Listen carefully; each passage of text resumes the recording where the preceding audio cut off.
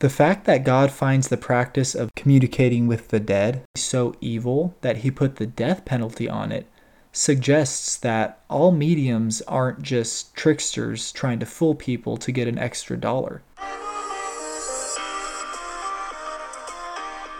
Hello and welcome to the Millennial Apologist Podcast. I'm your host Nathan, and in this episode, we will be continuing our series on strange Bible passages. The passage we will discuss is 1 Samuel 28, verses 11 to 16. On the biblical timeline, this passage is describing an event which occurred approximately 1,000 years before Jesus was born. The context of this passage is that King Saul is having military difficulties, and so he decides to consult a witch for some supernatural help. It is important to note that Saul had disguised himself before approaching the witch so that she would not recognize him as the current king of Israel. This is significant because the Torah forbids communicating with dead spirits. This practice is known as necromancy in Deuteronomy 18:11, and 1 Samuel 28:3 tells us that Saul had actively gotten rid of witches and mediums in Israel. Because Samuel had already died at this point in time, Saul asks the witch to bring up Samuel's soul from the dead so that he may ask him for wisdom. 1 Samuel 28 verses 11 to 16 state that, "The woman said, 'Who shall I bring up to you?' And Saul said, 'Bring me up Samuel.' And when the woman saw Samuel, she cried with a loud voice. And the woman spoke to Saul, saying, 'Why have you deceived me? For you are Saul.' And the king said unto her, 'Be not afraid, for what did you see?' And the woman said unto Saul, 'I saw gods ascending out of the earth.' And he said to her, 'What form is he of?' And she said, 'An old man comes up, and he is covered with a mantle.' And Saul perceived that it was Samuel, and he stooped with his face to the ground and bowed himself. And Samuel said to Saul, 'Why have you disturbed me to bring me up?' And Saul answered, 'I am sore distressed, for the Philistines make war against me, and God is departed from me, and answers me no more, neither by prophets nor by dreams. Therefore I have called you, that you may make known unto me what I shall do.' Then Samuel said, 'Why then do you ask of me, seeing as the Lord has departed from you and has become your enemy?'" And that's the passage. Now, the questions we will discuss about this passage include the following. 1. Can mediums actually communicate with the souls of dead humans? 2. Why was the woman so freaked out when she saw Samuel? And how did seeing Samuel suddenly give her clarity that it was Saul that she was talking to? And 3. Why did the woman say that she saw gods ascending out of the earth? It should be noted that I'm reading from the King James translation of the Bible. However, other translations provide the same idea here. For example, the NASB says, "I see a divine being coming up from the earth." And the ESV says, "I see a God coming up out of the earth." So, regardless of the translation, it's the same idea. The witch says she sees some sort of God or gods coming up from the earth. Let's start with the first question, which is, can mediums actually communicate with the souls of the dead? The text is clear here that the soul of Samuel was truly brought up from the grave. It makes no mention that the figure was a demon who was impersonating Samuel or anything like that. 1 Samuel 28 verse 20 explicitly notes that Saul fell down and was sore afraid because of the words of Samuel. So the text is plainly saying that this really is Samuel who was brought up from the grave. And it must be noted that there is a heresy known as soul sleep, which asserts that the souls of dead humans are unconscious until the bodily resurrection. while false religions that push the idea of soul sleep, most notably the Seventh-day Adventists and the Jehovah's Witnesses, will claim that this is a spirit impersonating Samuel, this is completely contrary to what the text actually says. God is plainly telling us here that Samuel himself was brought up from the grave. It must be noted that this is the only instance recorded in the Bible of a medium actually attempting to contact the supernatural realm. All of the other passages concerning mediums in the Bible are instructions to stay away from them and banish them from the land. For example, God says in Leviticus 20 verse 27 that a man or a woman who is a medium or who has familiar spirits shall surely be put to death. They shall stone them with stones. Their blood shall be upon them. 2 Kings 21 verse 6 records that King Manasseh made his son pass through the fire, practiced soothsaying, used witchcraft, and consulted spiritists and mediums. He did much evil in the sight of the Lord to provoke him to anger. The fact that God finds the practice of necromancy so evil that he put the death penalty on it suggests that all mediums aren't just tricksters trying to fool people to get an extra dollar. The Bible treats this practice as very serious, which implies that some people do have the ability to communicate with the supernatural. However, whether they can truly communicate with the souls of dead humans is debated. Because of the Bible's description of the afterlife, especially in the story of the rich man and Lazarus, as told by Jesus in Luke 16, it seems pretty clear that once somebody has died and their soul goes directly to either heaven or hell, it is impossible without God's permission for their soul to leave this location until the final resurrection. Jesus said in Revelation 1:18 that he has the keys of hell and of death. There's a popular misconception that the devil is in charge of hell, but that is not a true idea. As we discussed in the podcast dealing with hell and the lake of fire, we see that God is in charge of both heaven and hell, and the devil will actually suffer in hell for eternity himself. Therefore, I believe that when mediums are interacting with the supernatural, they are actually communicating with demonic spirits which pretend to be deceased people. There are plenty of stories about mediums supposedly contacting the souls of the deceased loved ones of their clients, and the evidence of their legitimacy is usually found in that the spirits they are talking with tell the mediums intimate details that only the client and their loved one could know about. For example, say a client's deceased grandmother was named Mary and had a scar on her left shoulder. The medium may say that they are seeing a spirit that has a scar on their left shoulder and that the name of the spirit starts with an M. Though the details given by mediums are usually somewhat vague, sometimes they are too specific to be correct by guesswork alone. Because demonic spirits could gain access to such detailed knowledge of human beings, I believe that they impersonate deceased loved ones in order to communicate lies to people who are still living. For example, if a spirit impersonated the soul of a deceased loved one who was not a Christian, and they said that they were in a place of paradise, then the family members of that loved one may be convinced that one does not need to be a Christian to go to heaven when they die, thus creating a major stumbling block from them ever understanding and accepting the gospel of Jesus.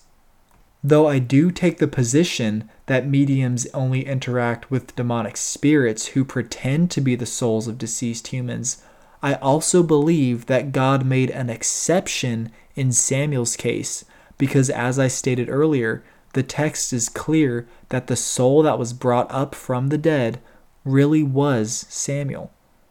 However, believing that this was a rare exception actually leads us into the second question we will answer, which is, why was the woman so freaked out when she saw Samuel, And how did seeing Samuel suddenly give her clarity that it was Saul she was talking to? I believe the answer to this question is that the witch had only communicated with demonic spirits until this point. So the fact that the actual soul of Samuel appeared to her was a new experience which terrified her.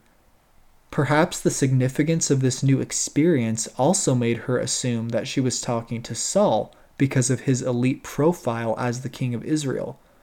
Though the Bible is not completely dogmatic on this topic, I believe that this is the best explanation as to why she suddenly became terrified and was made aware of Saul's presence. And again, I think that given the Bible's description of the afterlife, God usually does not allow mediums to actually communicate with the souls of the dead. Our third question to look at is, why did the woman say she saw gods or a god ascending out of the earth? One answer may be that the woman simply called the spirits she saw gods because she was so unfamiliar with what was going on and was simply mistaken. After all, though every statement in the Bible is true, sometimes the Bible truthfully records humans as saying inaccurate things. The Bible is inerrant, but humans are not. However, I think there's a much better answer to this question. Before diving into this answer, I need to give a shout out to Dr. Michael Heiser and his book titled The Unseen Realm, because that book does an excellent job at giving clarity to many of these supernatural passages in the Bible. And he also hosts a podcast, which is available on Spotify, called the Naked Bible Podcast. The majority of what I'm about to share with you was made known to me by reading Heiser's book titled The Unseen Realm. It's also important to note that there are multiple positions one can have on this topic. This is by no means a core doctrinal issue. I'm just sharing the position which I think makes the most sense, given the evidence.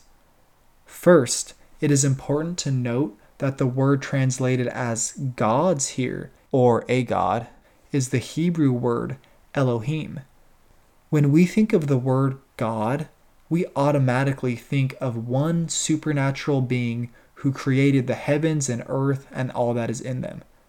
However, the Hebrew word Elohim does not necessarily mean God in that sense. Michael Heiser notes in his book, The Unseen Realm, that since Elohim is so often translated God, we look at the Hebrew word the same way we look at the capitalized God.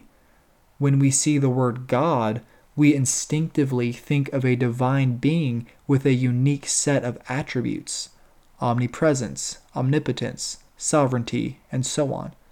But this is not how a biblical writer thought about the term. Biblical authors did not assign a specific set of attributes to the word Elohim. That is evident when we observe how they use the word. Heiser then gives examples of how the word Elohim is used. More than 2,000 times the word Elohim occurs, which is the vast, vast majority. It is specifically referring to Yahweh, which is exactly what Christians typically mean when they think of the word God with a capital G. However, there is a small handful of other instances where the word Elohim clearly does not refer to Yahweh. Aside from the example we have just seen, where the witch of Endor refers to Samuel's soul as Elohim, there's also Judges 11:24 and 1 Kings 11:33, which refer to the gods of other nations as Elohim.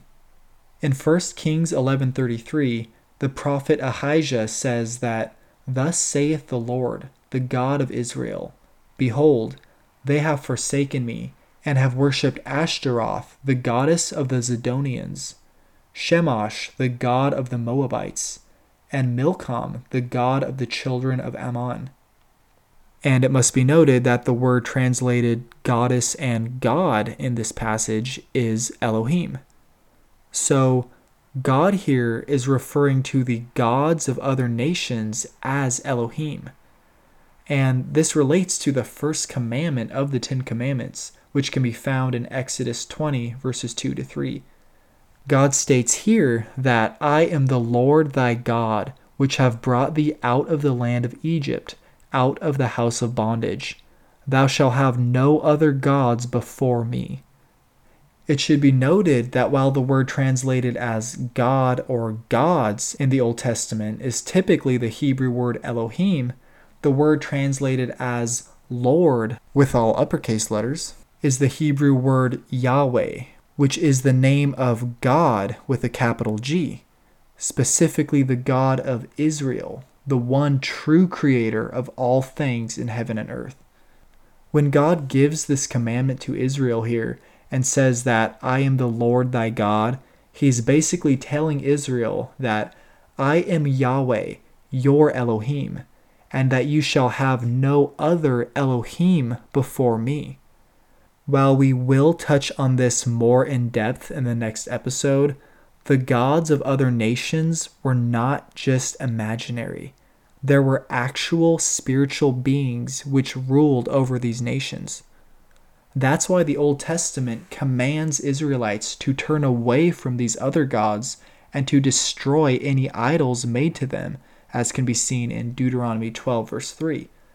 Furthermore, the fact that there are spiritual rulers of these other nations provides an explanation as to why God and the Old Testament prophets mock these other gods with such severity. In Jeremiah 10, verses 10 to 11, for example, God says that the Lord is the true God, he is the living God, and an everlasting King. At his wrath the earth shall tremble, and the nations shall not be able to abide his indignation. Thus shall you say unto them, the gods that have not made the heavens and the earth, even they shall perish from the earth and from under the heavens. And this passage here, when it starts out by saying, the Lord is the true God, it's saying Yahweh is the true Elohim. He is the living Elohim. And that these other Elohim, which pagan nations worship, they have not made the heavens and the earth, and they will also perish, because Yahweh is the only all-powerful, ultimate Elohim. Elohim are simply inhabitants of the spiritual realm. There's a popular book that came out a few years ago titled God Has a Name by John Mark Comer, which does a great job of touching on the subject of Elohim. Comer explains on page 80 of his book that an Elohim is an invisible but real spiritual creature. Because it was Samuel's soul that came up from the grave, the witch describes him as an Elohim. While some creatures are primarily spiritual for their existence, think of the devil, angels, and demons, humans start out as existing in the earthly realm. But then when we die, we only exist spiritually in either heaven or hell until the day when everyone's souls will be reunited with their resurrected bodies. Therefore, one could apply this definition of Elohim to the disembodied soul of a deceased human being. While Yahweh is an Elohim, because John 4:24 specifically tells us that God is a spirit, Yahweh is unique among the Elohim because he alone is the God of the universe. When the witch said that she saw gods, or a god, ascending up from the earth, she was not expressing a belief in polytheism or anything like that. Likewise, when God says to have no other gods before him, this does not support any view of polytheism. Instead, it illuminates the reality that a spiritual realm exists and there are spiritual beings who have the ability to interact with humans. Though there are multiple spiritual beings, Yahweh created them all, so they are all ultimately subject to him. Therefore, Yahweh is the only true God with a capital G, because he alone created the heavens and the earth, and he alone possesses attributes such as omnipresence, omnipotence, etc. So, to steer this conversation back to our final question about this strange Bible passage, why did the witch say that she saw gods ascending out of the earth? The answer is that the word translated as gods in this passage, or a god, is Elohim. With this view of Elohim in mind that we just discussed in this episode, this passage now makes sense. So, to summarize our strange Bible passage, which can be found in 1 Samuel 28, verses 11 to 16, mediums are usually unable to actually communicate with the souls of the dead. I believe that mediums are typically communicating with demonic spirits when they engage in such practices. However, the Bible is clear that God did allow the soul of Samuel to rise from the dead and communicate with Saul here. Believing that this instance was just a rare exception is supported by the witch's shocking response when she actually saw Samuel's soul coming up from the earth. Though the witch said that she saw gods coming up from the earth, or a god, her statement here is not a promotion of polytheism. Instead, the Hebrew word translated as gods is Elohim. Elohim are beings that typically exist in the spiritual realm. When a human being dies a physical death, they only exist in the spiritual realm until the bodily resurrection at the end of this age. Therefore, every deceased human can be labeled Elohim.